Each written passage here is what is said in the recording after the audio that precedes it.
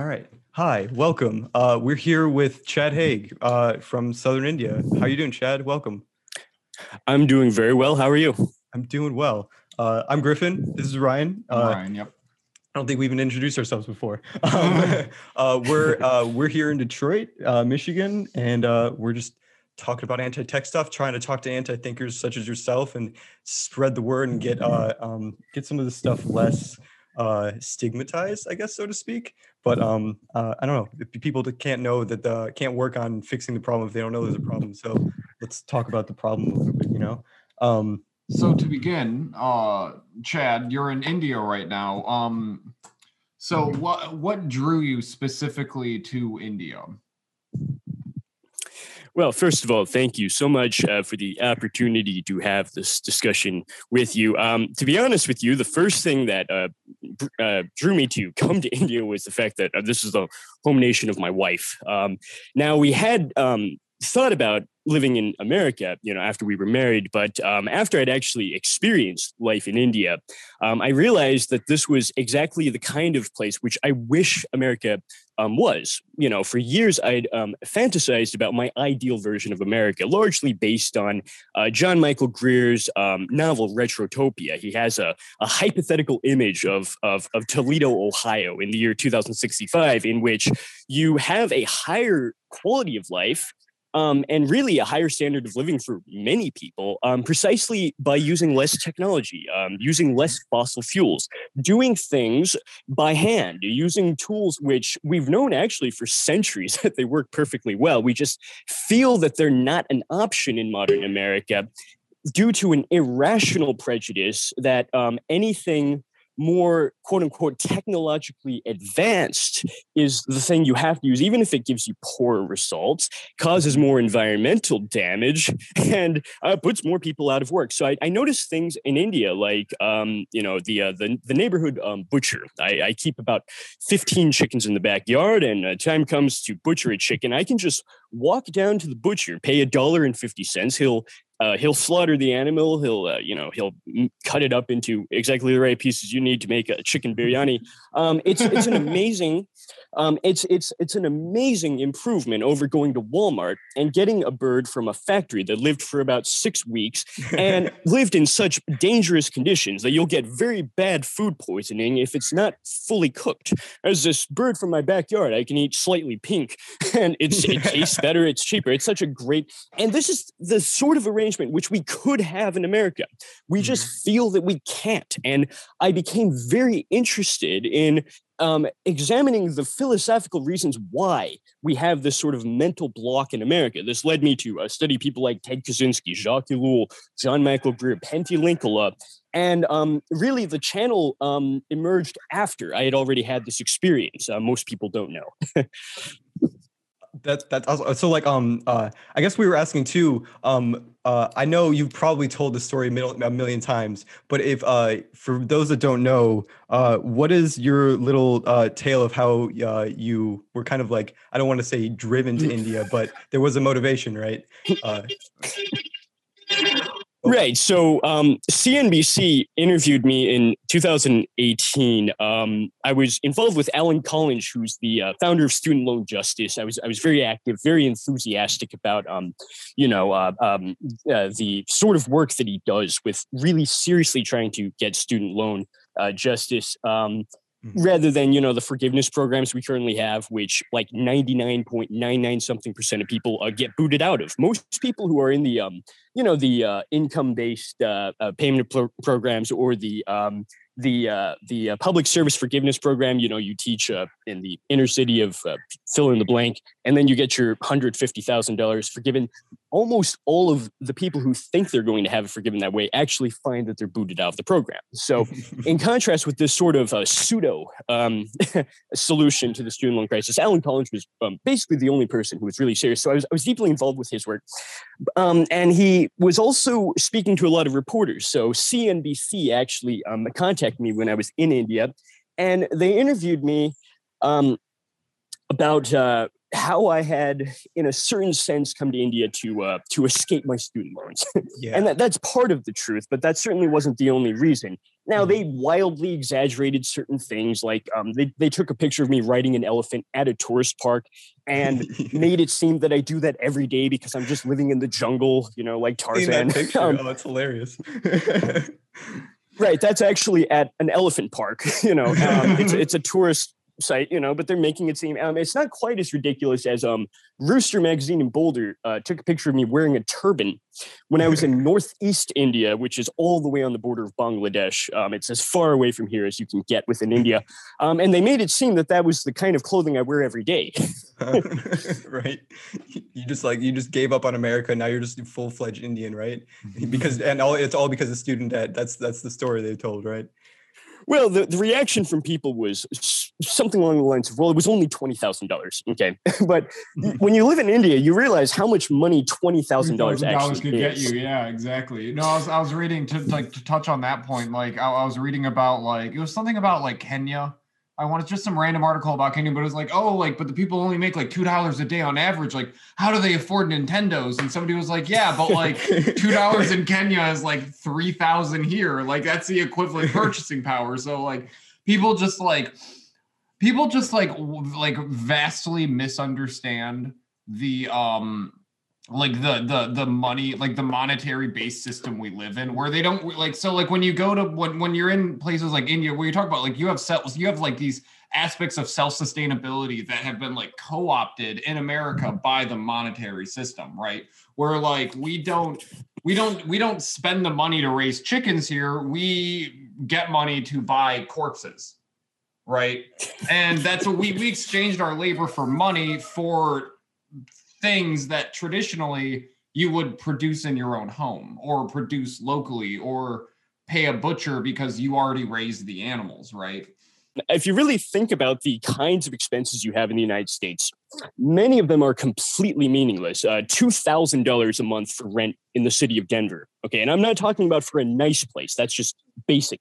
Right. You have hundreds of dollars every month for insurance, for which if you actually have, say, a car accident, the main thing they'll focus on is how to get out of paying for it. Okay. Yep. You've got health insurance, which they don't also, when the time comes to help you, they get out of it. The student loans, that once again, that is a completely meaningless drain of money every month for something which, even when you were in college, most of the courses you took, at least in my experience, you didn't really learn anything. The professors saw it as the challenge was, how can I not teach you for 50 minutes? Just sort of give you some busy work, think, pair, share, pass the time, and then you still have to pay for this 30 years later. The difference really, as I always try to tell people about my experience living in India, is you have expenses here, but they're far more meaningful. You mentioned $2 a day being, pretty much enough in Kenya. Well, I think the average person in the nation of India lives on maybe less than $1 a day. There are some parts where agricultural wage laborers, for example, will do an entire day's farm work for 80 cents. Okay. And you think about this as an American as an impossible amount of money to live on, but that's because you're imagining that they have the same monthly rent, $2,000 a month. You imagine that they have the student loan payment or the insurance or, even vehicles really drive up the cost of living in America unnecessarily so, because you have to spend, $200 a week on gasoline because the suburban sprawl leaves you with no choice except to do that. But the infrastructure in India, and I would assume Kenya as well, it is such that you don't have to have an extraordinary amount of money for mostly meaningless things like I just mentioned. If you do spend money, it's on things like, vegetables. You can get a whole week's worth of vegetables in rural India for just $3. And I don't even really do that anymore because at this point I'm growing about 80% of my daily vegetables just on the roof. And you can have a higher standard of living precisely by dropping out of the system, which costs more money and living on basically a few dollars a day, as I did for much of the time I was in India. The only source of income I had was book sales, and I didn't sell that many books when I first started in, say, early 2019, but even just a few dollars a day was enough to cover many of the things which I actually needed. Yeah, that you actually like hit on exactly what I was thinking about too. Like that, it comes from this warped view of what like the standard of living is supposed to be, and we live in this society where our the resources that we consume like are way more than necessary than like are necessary to survive, and that's like why we live in a country where we expend more resources than we would even be able to produce in our own country. So that's why we have to go to other countries and start using their labor, and then you get like these global networks start happening, and more of the issues on that point. But I did want to ask you because we were recently watching some of your videos, and one of them that we watched that we found absolutely hilarious was when you were reading academic papers that were just completely terrible and repetitive and circular, and then they always talk about the it's like watching like a bad 80s art student film, like the space in between, like that whole like it's metaphysical drivel would be like. It's like, oh my God. So like we're both in grad school programs. I'm trying to I'm in a PhD program for philosophy, and he's in law school. Mostly because it's free. That's and so we related to that pretty heavily because that's actually a point I want to touch. It's like a lot of like and Chad, I guarantee you will have a lot to say about this. But like it seems like a lot of like academic philosophers are just like confined into these boxes because they're afraid of they're specializing too hard. Yeah, they basically specialize like scientists do. And then you end up with like, I have this theory about IBE that can solve 3 problems total. And then you're like, great, that's your life. And that's your whole career. So like, I wonder if you could say, like, what do you think is what's missing from the way academia is done in the West, and why it's creating these terrible papers? What is missing? What does it need? Well, I think if I were to maybe name one factor of many as maybe being the most important, I honestly think it's the lack of enthusiasm. As ironic as that might be, is the people who write these dissertations are not even that interested in their own theories. Honestly, when you're in graduate school, at least my experience is, you've noticed that most graduate students spend more time and more energy maintaining their Twitter account than they do their own doctoral dissertation, right? They're more interested in what they're posting on social media, which, let's face it, is mostly just retweeting Democrat politicians and people like Sean King. I mean, it's kind of an unwritten rule that that's what you're using your social media profile for, is when you quite frankly go out on the job market, is you want to show that to the public. They're more interested in that than they are in developing their own theories. Mm-hmm. And this is why it takes so many years to finish a dissertation unnecessarily. It's not that long, really. It's less than 200 pages, including the works cited page. Which in is many cases, thing. Yeah, I mean, if you just throw it at the wall, you can just stretch these things out. Like, if you need, like, you can just stretch them out for like, hey, I found this one theory that really you can do so much with these dissertations, and it's like, but it takes 5 years. Yeah, realistically, should take you like at best like a year of like dedicated work to do it. 200 pages in a year seems more than doable, Well, I mean, my own experience, if I may say so, is I wrote a 382-page book, The Later Philosophy of Pentilingula, in 70 days. It was 70 days from start to finish. Boom, there you go. What's it? Like Dostoevsky wrote The Gambler in like 20 days because he was broke, like he needed money, so he had to write a book. So he just threw out a masterpiece in 3 weeks, and that's just one of the greatest that he ever did. So, there you go. Like, if you're passionate for what you're doing, I mean, so it's a lack of passion. It's a lack of passion. It's just like these people are like, I think this is like generally speaking to an issue with like academic glut, where like 50 years ago, like higher education was still relatively limited by who came in. But since we started exporting every single job and the kitchen sink, there's nothing left but college for most Americans, and then they're just stuck like getting degrees and nothing, just paper. It's just paperwork, and it's just this massive service industry. It's a disaster. That's so I wonder, do you have any ideas for like what is why isn't there any passion? Like what do you think there's a core reason why there isn't passion? Is it because people just aren't they're too distracted by like their social media and things like that there's no room for like passion to seep in, or do you think there's something else going on too? Well, if you consider the handful of professors who actually have an extraordinary amount of passion for the subject and spend many hours trying to provide the best education they possibly can, there's not many of them. And I noticed myself that the only professors who really fit that model that I had were all people who got their doctorate degrees in the 1970s. I'm talking like 1975. Several of these people I can think of are, quite frankly, already passed away. That's how old they were. And the other two have retired. So the kind of people which I have in mind largely don't even exist anymore. They're either, unfortunately passed away or they've retired. And the people who came after them all are noticeably different from they. And there's a book about the sort of business changes which occurred in the 1980s, which explain this. I think it's called the 5-year party, right? The 5-year party, why college has given up on even trying to educate your child or something like that.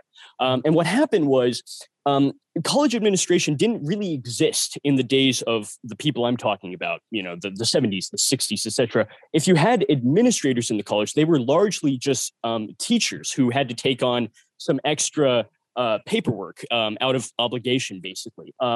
And they were scholars, you know what I mean? They were people who had spent their lives becoming experts in Plato and Aristotle and things like that. Okay, they were that kind of people. In the 1980s, I think largely because that was about the same time you see massive outsourcing, factories shutting down, people laid off in all over the country. It's about that time that suddenly you have a much larger market for people who are being forced to go to college. And it's not a coincidence that at that time, the business model of the college changed. You bring in administrators who are actually not scholars in any sense of the word.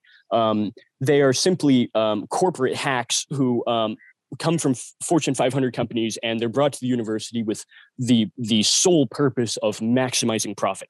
And they bring their understanding of how business works to the college, and they actually restructure the curriculum such that anybody who tries to teach college the way these people I just mentioned from the 70s would do, where you're actually reading Plato, you're actually doing the Greek etymology, you're actually citing all kinds of scholarship relevant to the topic. Those sort of people would be eliminated. Now, the people I was fortunate enough to study under got out of that. They escaped that because they had already gotten there and gotten tenure decades ago when that was still possible. It wasn't. They were like barnacles, is the name for them in academia. You can't get rid of them because they're already grandfathered into the system. But once they die or retire, you just never see people like that again, because the only people who will be brought in are people who are able to produce sound bites which are so easy to digest that even a hungover, functionally illiterate, half asleep 18-year-old kid sitting at the very back of a lecture hall will be able to pick it up during lecture and then, work it into a 3-page story. They got their phone. Maybe there's a laptop that they're on Reddit with it,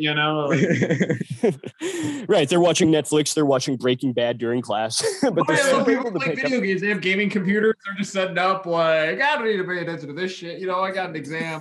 Right. Right, and those are the kids who show up. I don't know how many kids show up, but I think...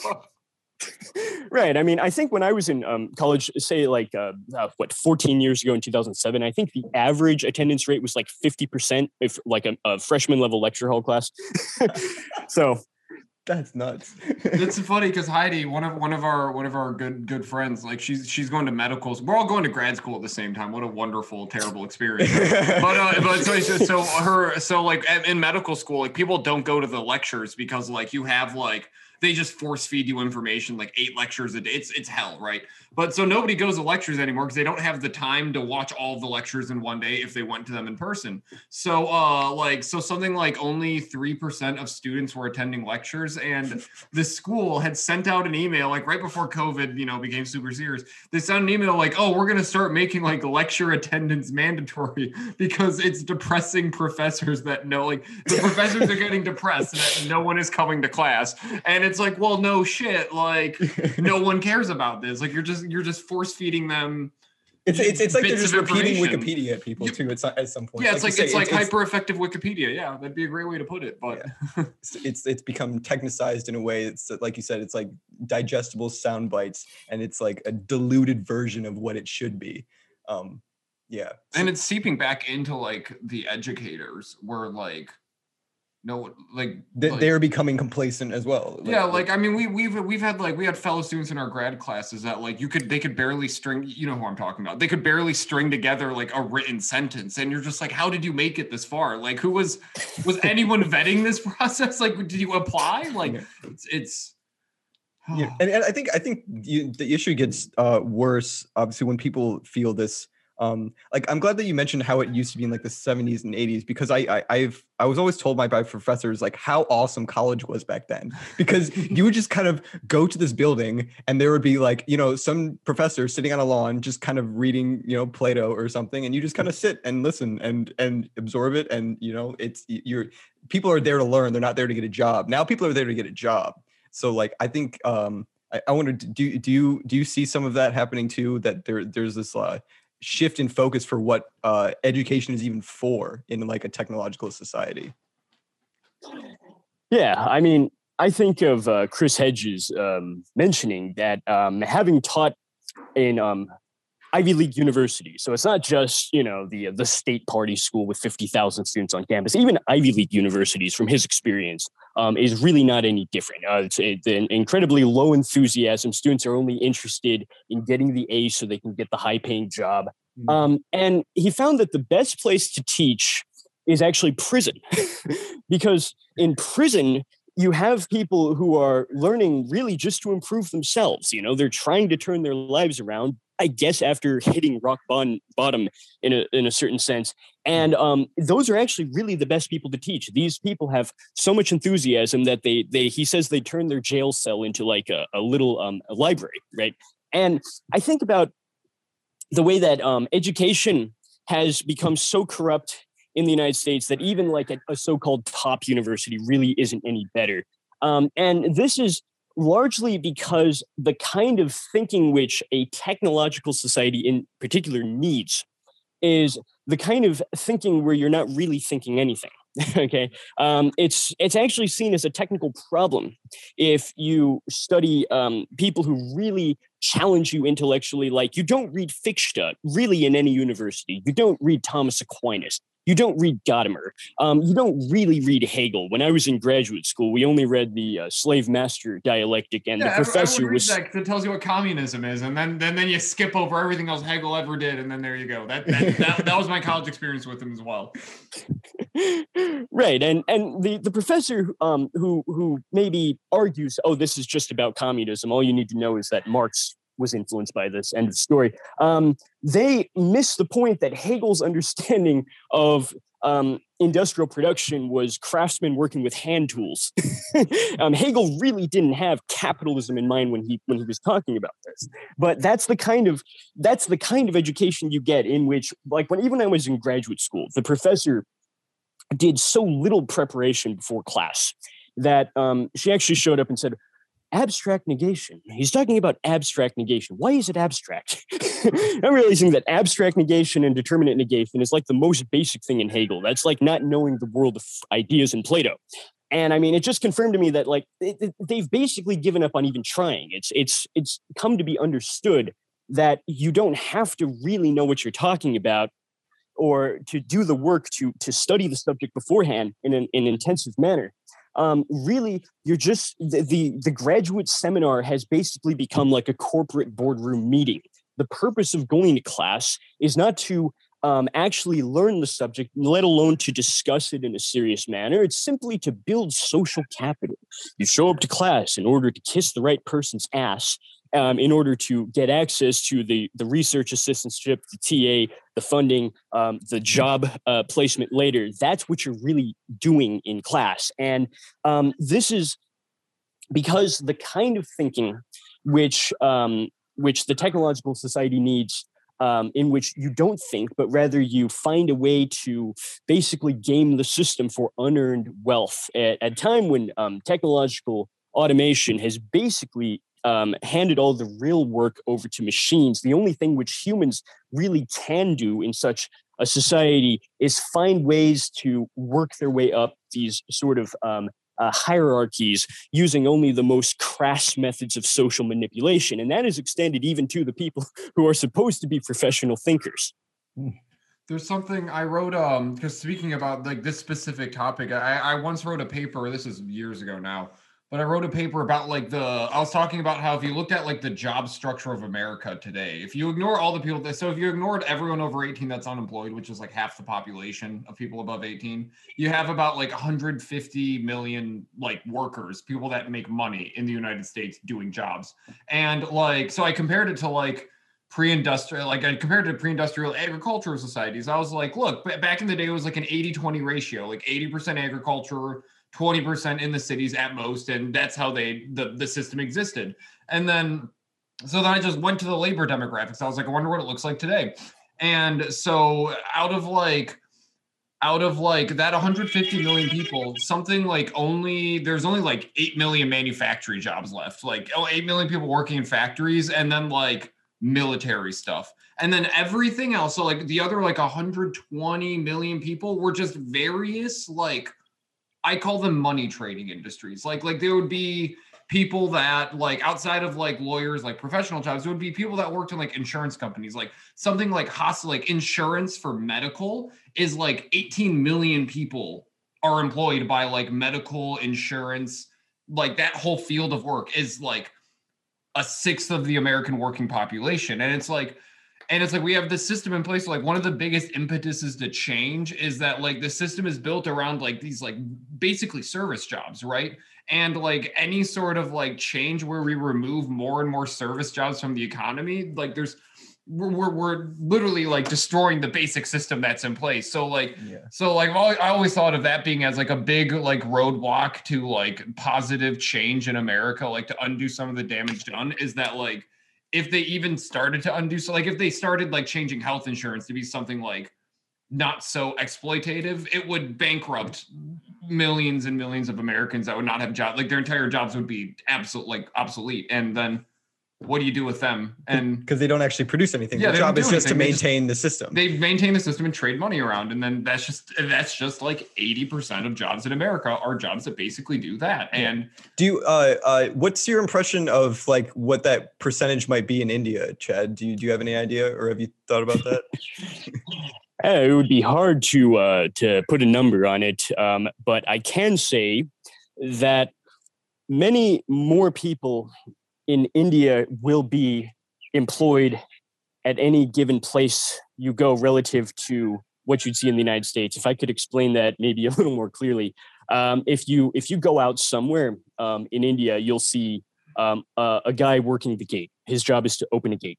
And as an American, you say, well, why didn't they just automate that, right? But that's the point, is they needed that guy to have a job. You have a parking lot attendant. There's a guy in a parking lot who shows the person driving where to park the car, helps them get out.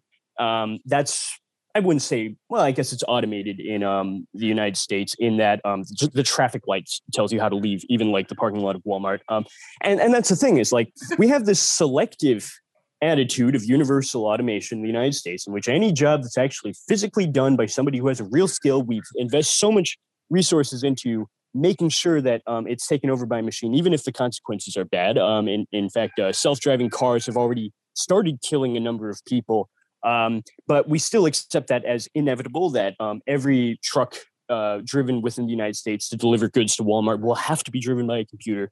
But we have this other sector of the economy in which, even though jobs ideally could be automated away quite easily, like stockbroker, banker, to use John Michael Greer's own examples, we still caution everyone that would cause an economic crisis. We say, oh, but if those people are put out of work, there will be bankruptcies, and then there will be a crisis of they won't psychological suffering and existential crisis of not knowing what to do with their lives. Well, it's to the point now where even if the technical fix is implemented, such as on Wall Street, where over 90% of trading already is done by AI, the people in the service still get to keep their jobs. Like Jim Rickards noted when he worked on Wall Street, showing up to work meant playing golf because they had to do something with their time while the computer was handling the trading. So they just amused themselves and collect a paycheck.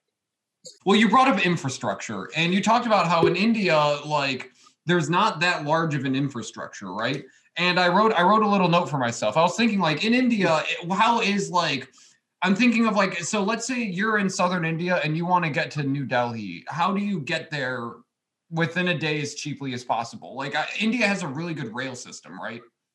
Well, I mean, the train system in India is such that if I were to travel, I live basically all the way on the southern tip, okay? And New Delhi is pretty far north.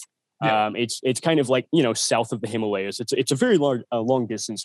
I could ride a train for $50 from all the way on the southern tip to New Delhi. I remember being in Chicago and spending like $50. It was Los Angeles. Sorry, I was in Los Angeles and I spent $50 to ride an Amtrak train to Orange County, like an hour south. Right. Right. And it was the Amtrak service is always like an hour late in the United States anyway. So it's because right, it's Amtrak, clearly they can do whatever they want. It's terrible. Right. It's a clearly inferior service and product for a higher price. And that really is a microcosm of life within the United States overall. It's so much more expensive, and yet the quality of everything you can care to name is so much worse. Even just food. Like we have this stereotypical image of third world poverty, right? There was a vlogger who was mocking India when COVID was coming here. He said, "Oh, that's a nation so poor that you get all you eat is rice and blah blah blah." Well, he's missing the point that the rice here is so much more nutritious that even if I have just a bowl of rice porridge for dinner and 2 eggs from my backyard chickens, that's enough. Whereas if I go to say like McDonald's in the United States, it's like $10 and I'm hungry a little bit later because it was not what it seemed to be. Most of what you were actually consuming was chemically rearranged corn and soybeans, right? It's not even just beef put between 2 pieces of bread in the increasingly loose sense of that term. It's actually, it's a technological simulation. You're eating super cheap materials, including even like they put sawdust in hot dogs and things like that. You're eating this, right? You're spending so much more money for something which is literally not even what it looks like. They just trick your 5 senses into thinking that it's food when it's not even that. This is something we literally talked about yesterday when we were talking about garbage, remember? Where so like in America, like everything that you buy in America is like, not everything, but I'm going to say like 99% it comes in a package. 99% of the things you get in America come in a package. Yeah, plastic box, cardboard box, like, something. Yeah, everything is this. Like, it's such a bizarre thing where we don't have manufactories in this country anymore, but everything is manufactured. Like, how's that? I'm just saying. What were you saying about trash though? Okay, okay. So basically, that America's solution to we have all these manufactured goods, and what do we do with all this waste, like this packaging waste? We'll just compress it into a landfill and hope to God this doesn't bite us in the ass in 50 years. That was like, that's literally what we do. There's a giant freaking floating pile of trash in the Pacific. So I think like you both got at this key thing of how, Chad, you use the term simulation, and I love that word for it because it's for us, what's real is just what our 5 senses can take in. So if we can replicate whatever the 5 senses get when we eat a hamburger, as long as we can replicate that sensory activity in however you want to define it, then like, boom, it's the same thing. You shouldn't be able to tell the difference. It's like, it's the same qualitative experience, but at this deleterious quantitative effect on you as a person. It's like this illusion of experience. People want experience itself, and they don't care what means they get it. So if it's a technical means and they get that same experience that they want, or they're told that it's the same experience and that they shouldn't detect a difference. That's the thing. It's like they're being bullied into agreeing that this is a satisfactory experience. Like, I bet if a small child eating like a garbage hamburger for the first time would probably not enjoy it. I feel like there would be some kind of like genetic revulsion to like what you're ingesting. Well, like, how do you distinguish like the artificial from the real, like in a simulated society in a way? Well, I think we are able to. I think the question is, why is it that we want to tell people out there that this technical version of the world that they're being fed is not the real one? Many of them realize it's not the real one and they don't care anyway. Or they realize it's not the real one, but they don't know like what the real is. They're like, all right, so if like all this like factory farming is evil, well, what do I eat? Like, where's food from? Like, people don't understand like what farming is. Like, literally, it's just like the basic ingredients of society. People are just like, it's yeah. So like, I guess what would be something that you would tell a person like that, Chad, that like doesn't understand why the artificial isn't the same thing? They don't get it. Like, what would you say to them? I mean, that's a very big subject in that I wrote a 668-page book basically on this topic. And one of the things that came up as I was writing the book was this was right around the time that COVID was really becoming a serious like worldwide lockdown. Even India was in lockdown at that time. If a lot of people were talking about the very questionable origin of food within China. There was a story really from more like a few years back that resurfaced on gutter oil, which in China is oil made from collecting raw sewage out of manholes, and then they process it in illegal factories, and then they repackage it as deep fry oil. So you go get cheap street food in China, in some cases anyway, and you'll find that it was actually deep fried in human feces, right?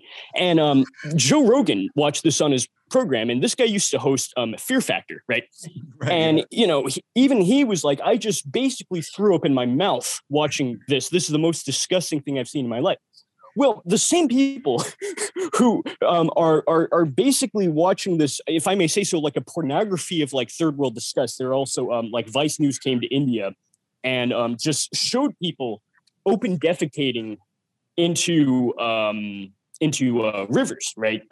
And they would show people drinking out of the same river someone else just open defecated into. And you watch this as Westerners, a certain pornography of third world disgust, like, oh, there's people eating and drinking feces in the third world. I'm so lucky to live in America, is really what they're trying to get you to think. These are the same people who, if you tell them that there is literally cow manure in the hamburger patties, which they don't even bother to remove, they just add a layer of ammonia filling to basically sanitize the burger from within. These are the same people who would basically react to eating feces themselves by saying, well, what do I care so long as I don't have to smell, taste, see, etc. the manure? Basically, if it doesn't enter the stream of the five senses, even if I know that it's really there, I don't even care, is basically the point we have reached. Mm-hmm. You actually bring up, I call it the purified water paradox, where people in the Western world, like this is true, and like people in Detroit, they don't drink the tap water. The tap water is poison. Oh, especially because we're near Flint, and they had the whole Flint. water crisis. People don't even know why. Don't even get me started on that, because that's just like, that just comes down to people trusting dumb dick legislatures. But that's besides the point. But basically, it's like people are like, oh, I only drink purified water. I wouldn't drink tap water. And it's like, how did your genetic line get to this point? Like what did your ancestors drink like 3 generations ago before like I'm throwing chemicals in water to purify it? Like, I'm not that old, and I remember when like bottled water first started like becoming a thing, and I remember like my mom like being weirded out and be like, I don't think we need that. We have water at home, right? And, and now it's like you're weird if you don't. It's this weird like obsession. Like the West has this really bizarre obsession with cleanliness that seems to not actually be helpful. It's almost like it sounds to me, just like talking about it now, that it's almost like the inverse of what you're talking about, Chad, that it's like they they don't like they're told that there's like germs and that there's like this bad stuff in the water that might be totally fine in order to it's like instrumental in order to sell them something else, like something about like how I've heard that advertising was really heavy in selling bathroom products to people because before people just didn't wash as much, but they were told over and over that they're dirty and they're terrible and there's all these like these germs that are going to like harm you and that you have halitosis and people really talk about you behind your back and you don't know it. and well, that just comes down to like the nature of like when you're in this like massive mass media society, like advertisements are great on the senses. You get these little 30-minute sound clips. Bad breath makes all the bitches hate you. Like, damn, everyone's gonna be convinced by that. Like that's what happens. Like, and we've been an advertising-driven society since the war, basically. Yeah, that's so really so what we got good at. So people will consume things for experiences that are totally intangible, and then the experiences that are tangible, they'll take the artificial versions because they're more efficient, and they don't care because they're getting. I don't know. Maybe I'm getting it mixed up. Do I need some clarification on how I'm describing it, or what do you think? Well, I mean, if we're talking about water, I am somebody who, according to the UN, does not have access to clean drinking water. According to the UN, the state in Kerala with the least number of people with access to clean drinking water is my own state.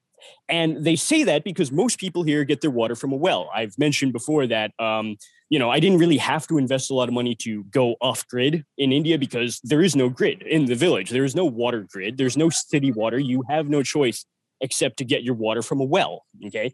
And the irony is the UN is saying that I'm technically somebody in the third world with no access to clean drinking water, whereas the well water from my own land is the cleanest water I've had. I used to obsess before I came to India about this fear that, the water there is so bad. You see these documentaries on, people open defecating into rivers, like I just mentioned. Cholera's running rampant in India for the 50th time this year. Yeah, exactly. Right. And I had so much anxiety, and I actually lived in India for some time, and then I went back to America, and I just made some coffee with tap water like I had done for years and years at my old family home. And that's what actually made me sick. It was ironic that I went back to America and that's the water that made me sick because there was so much other stuff. I don't want to say like germs. It was probably more like a very questionable sort of chemical substances. Like birth control chemicals that everyone flushes that shit down the toilet. Yeah, no, I mean the water supplies in America are just like, we don't have bacteria. We have tainted. Yeah. We have things smaller than bacteria that we don't even know is in there because like we can't test for 80% of this crap because we just started using it like 10 years ago. Oh man. Unforeseen consequences. Yeah. Literally unintended consequences. Yeah. So like I think like we often get to this point where we're like, oh, here's another thing that is has been instituted or like just like stuck in society and integrated, is the word that I was looking for, integrated into society, and there's these unforeseen consequences that come of it. Like I think my favorite one that I usually talk about is like automobiles, that like there's some story that my professor would tell me about how when automobiles were first like being invented and somebody would get a car and drive down the road and ask their friend like, hey, you need a ride to work? And he's like, no, man, I'm in a hurry. I got a horse. Yeah. The horse does the job. But then we started like building our cities around this idea. Do you have like a favorite like invention or just technological device or something that was made that was integrated and then there were these terrible unforeseen circumstances, but now we just like live with it as a matter of fact, like that's just how it is now? So yeah. like what's one of the key ones for you? Well, it's very hard to think of only one, but one that I've personally grown to try to get away from as much as I can is just the internet itself, to be perfectly honest with you. I remember even when I lived, in the United States, I actually canceled my cell phone when I was working as a medical courier. Mm-hmm. And without having a cell phone, without having social media, I noticed that even just the downtime at work. So as a medical courier, you get an order to, pick up a box of blood and take it from a blood center to a hospital. And when you're done with that, sometimes you'll have a little bit of time. You're waiting in the hospital parking lot for another order. Okay, it might be 10 minutes, it might be 30 minutes, whatever. The first reaction most people would have to that situation is, okay, whip out Twitter and see if there's anything new. And without a cell phone, I would instead take out a book, mostly from the library. Didn't even have to pay for it; it was just a free book, and I was able to read so many books just waiting for appointments, waiting for assignments at work. It's an amazing amount of time which you could use to do something else, but instead it's wasted. I remember training my replacement for this job before I quit and moved to India, and we had about an hour of wait between jobs. And she whipped out Facebook, and I could tell how frustrating the whole process actually was for her. She was trying to have fun, but you could tell just how boring it actually was to sit there and keep scrolling down looking for something. And it's interesting that people do this by choice. They spend like $100 a month to have that cell phone service. They don't do all the things they would otherwise love to do because they feel like if they have that 10 minutes of time, they have to use it on social media. It's this idea, as Jacques Ellul says, that it's not even that you enjoy one activity more than the other. It's actually more enjoyable to read a book during those 10 minutes. You just feel this not an option because a newer sort of technique has replaced another and has made it so obviously inferior as to no longer even be an option. Yet that is not because it satisfies humans' desires any better, or that it's better for the environment, or so many other issues. It's rather that technique has its own logic of development, which is completely indifferent to the existence of us. In fact, it's reached the point now that the existence of humans has become a technical problem. Mm-hmm. That's a good one. That's a really good one because I think we all think about social media a lot, especially in like this day and age where it's become so central, especially given like you and I were talking a little bit over email about how COVID has been whether or not it was intentionally caused by anyone, it definitely has been co-opted in this way and used as a way to push technology further into people's lives, where now, like, I used to love going to see live music all the time. And now I haven't seen one since before COVID because it either isn't worth it. They only let like 10 people in, or what most people do now is like you pay to watch it online. And I'm like, why would you buy like a subscription basically? Why would I pay $10 to watch a concert on my laptop? Like that's totally not the experience that I'm looking for at all. But people being reliant on social media and you get at like this. I don't want to necessarily call it an anxiety, but I think it's like this motivation that I have, and I think that it's a motivation that most people have that want to act or want to live like a moral, ethical life. Is they recognize that you have a limited amount of time and energy in your life, or you can think about it day to day, but even just in your life, you have a limited amount of time and energy, and why it may seem like you're just spending 5 little minutes to check my phone, but those minutes add up. You could have read an entire book over the course of a week with those little 10-minute chunks that you decided to look at Twitter instead. And then you would actually possibly be a better human because of that, or you will at least have learned something and like maybe found a passion or something like that, just critically engaged in anything at all. But like it's the issue is it's taking people away from true experience and then giving them nothing in return. Like I can't tell you how many I have like a bunch of my roommate plays like a lot of video games, and like I have a lot of other friends that play a lot of video games too, and they use it a lot of the time to socialize, and I think this is something that I hit. It's like a wall that I hit with a lot of people when I try to bring up these issues about social media, is that they say, well, it's not taking me away from the experience because I'm socializing with all these people that I'm not otherwise have socialized with. Like, I wonder what is your response to that reply, to that worry that people say, like, either like I'm creating great relationships with people like from all over the world. I'm connecting with people really far away that I wouldn't have otherwise connected with. And I'm connecting with people in ways that I might not have otherwise. Maybe if I saw that person on the street in real life, I wouldn't have talked to them. But in this world, I am. And so that's better. What would you say to someone that says something like that? I mean, to a certain extent, it is true that social media allows a type of communication with with people that can be meaningful. All the way from here in India right now, we're able to have this discussion, and that is a good thing. However, I think that the connection between the social media simulation of, I don't know, interacting or communicating with others is something. The simulation was something which was intentionally engineered by people at social media headquarters to become something of a substitute, not even in a kind of hermeneutical level, like replicating the kind of meaningful discussions you would have, but rather on a purely technological level. What I mean by that is they invested a lot of money and time into examining how exactly to artificially stimulate the human body to release the same 6 biochemicals I guess you would get if you had that sort of interaction. I'm guessing, to the extent I understand it, if you were to leave home and run into a friend, right, and get to talk to them, you'd probably have those 6 biochemicals released. If somebody were to come knock on your door unexpectedly and you have a pleasant discussion with them, those 6 biochemicals released. They found a way to get you to release them even if there's literally nobody on the other end. If you have bots mass liking something, when there's literally nobody on the other end, they can still make it seem on a purely physical level that you had that experience, even though you didn't.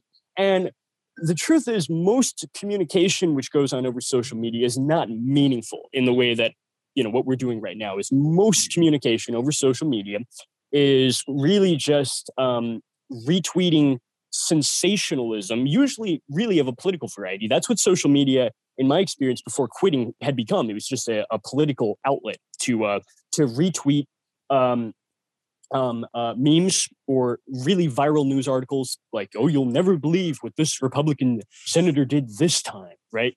And you get likes from people who are like-minded. And it's not meaningful discussion. And even if there's a comment, it's likely to be just as sensationalist. And I really think that although they might have mimicked the physical structure of that sort of experience of communicating, they really haven't captured anything really beyond that. That's why no matter how much social media you use in one day, however many likes, let's just say you're a prolific vlogger who can get hundreds of likes in a single day from uploading a video. Quantitatively, or I rather should say qualitatively, it's still less meaningful than just one interaction you might have of the kind I just mentioned of actually running into someone in person. Yeah, I think you're exactly right. There's like these layers of communication that are removed step by step. The deeper the deeper the communication gets technicized. Where I think about it where it's like you have regular talking, you have like the full spectrum of communication. Like noticing body motion, like body language. Yeah, because body language is itself, like just touch on that, body language is itself like a vast majority of communication, because like language came way after human interaction. Like, so like we were already playing the game before the word game was invented. I can't tell you how many arguments I've gotten with girls because I misunderstood something that was sent over text message, or they misunderstood something that I was trying to convey through text message, because you're trying to communicate and in like these deep ways but after removing like several levels of communication. I was like, okay, you don't see my face anymore, so we'll just talk on the phone. It's like, so you don't get any of the body language, but at least you can hear my voice. You can hear inflections and things like that. But, that's kind of messy sometimes. Let's just remove that. We'll just go straight to texting. So we'll all just talk like robots, and we'll reinvent the language so that you can get my meaning through text. In like that's kind of like what it seems like. Emojis and like video chat, we're trying to like reclaim that. It's like we went down to texting and instant messaging like AIM back in the day, and people realized that there was like an absence, that they were missing all those levels of communication. So then they started making emojis like, oh, I can like kind of get those facial emotions back. I can make this sarcastic by adding a certain emoji, and that changes the tone of the whole thing. Or I can do some, like I can reinsert body language. It's like, oh, or I can make it video. And so now you can actually like see my face, but there's this weird delay that happens, or, oh, you got frozen for a second and your face looks all weird. Or like, so it's trying really hard to replicate it. And it feels like it like got further away, and now it's getting closer, and it's hard to tell. It's like, as I think as we all probably agree on, it's really not.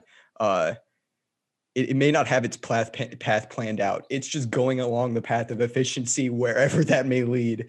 And Chad, we're like we've been talking for like an hour. I don't want to keep you too long. You've written a lot of great stuff. Like I've been reading Hermeneutical Death, and it's been great. I think that you do a really great job of like making some of this stuff approachable. Palatable. Palatable and approachable for people that maybe aren't as familiar. Yeah, because a lot of the issues with like talking about anti-tech stuff is that it sounds very doomer would be the word I'd use, where it sounds very like negative, or just very like academic heavy sometimes. And I think you have a good voice for it, Chad, and we appreciate it. And like having your like explanation. I mean, I loved your story about like the third world in the water. But like you're you're basically a UNICEF candidate according to the Western world, right? And it's just like and it's just great. Like people just have this like, I think like a big issue in the Western world, like honestly, is that they don't have like a thing to point at and go, oh, there's an alternative. Like there's no, it's like tech way or the like no way. And like here's another way. Where can people go to find more of your stuff?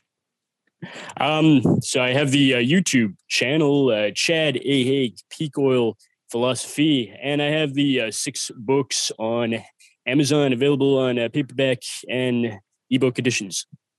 Awesome. Thank you very much again for coming on, Chad. Last question. Do you have any like upcoming projects that you want to boom? Plug or mention? Yeah, I've been working on a book called Why I Am Not a Leftist. This is something which I kind of floated the idea like 2 years ago. And even like after 2 years, there were still people leaving comments because I think that's one of the most maybe surprising things for most people about the channel is there's an assumption that anyone talking about like academic stuff is just by default a leftist, right? Yeah. And certainly when I was in graduate school, I was like, if you had seen the original Chad Haag channel in say 2012 when I was in grad school, I was definitely repeating whatever I had to say on that campus in Boulder, which prides itself on trying to be like the most leftist place in the country. So there's an understanding that if you're talking about academic stuff, you have that sort of political view, but I think that leftist in the Kaczynskian sense of the term, not an ideology, but rather a psychological type of over-socialization and feelings of inferiority. This is something which I think could be explored in much greater depth as I will, try to do getting this book out. But it's also going to be a shorter book. I mean, the last book was 668 pages, and I saw a couple comments here and there about, it's too long, blah, blah, which, I mean, no, I actually, I appreciate that sort of feedback. But the next book will kind of be short and fun and cheap, should be maybe 150 pages, maybe $7 when it's available. But it's just a great, opportunity, I guess, to be able to talk about things like this.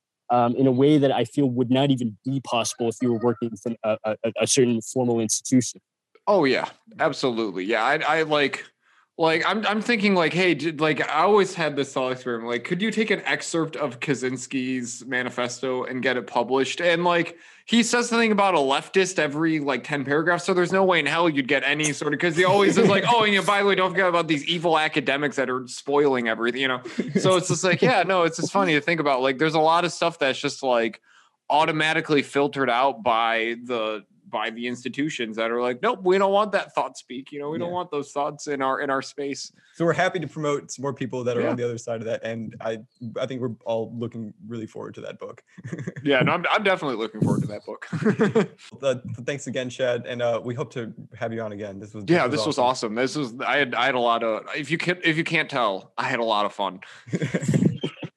Yeah, it was a great talk. It's so difficult to have that sort of discussion really anywhere these days. So I really enjoyed it, and I really appreciate the opportunity. Thank you so much.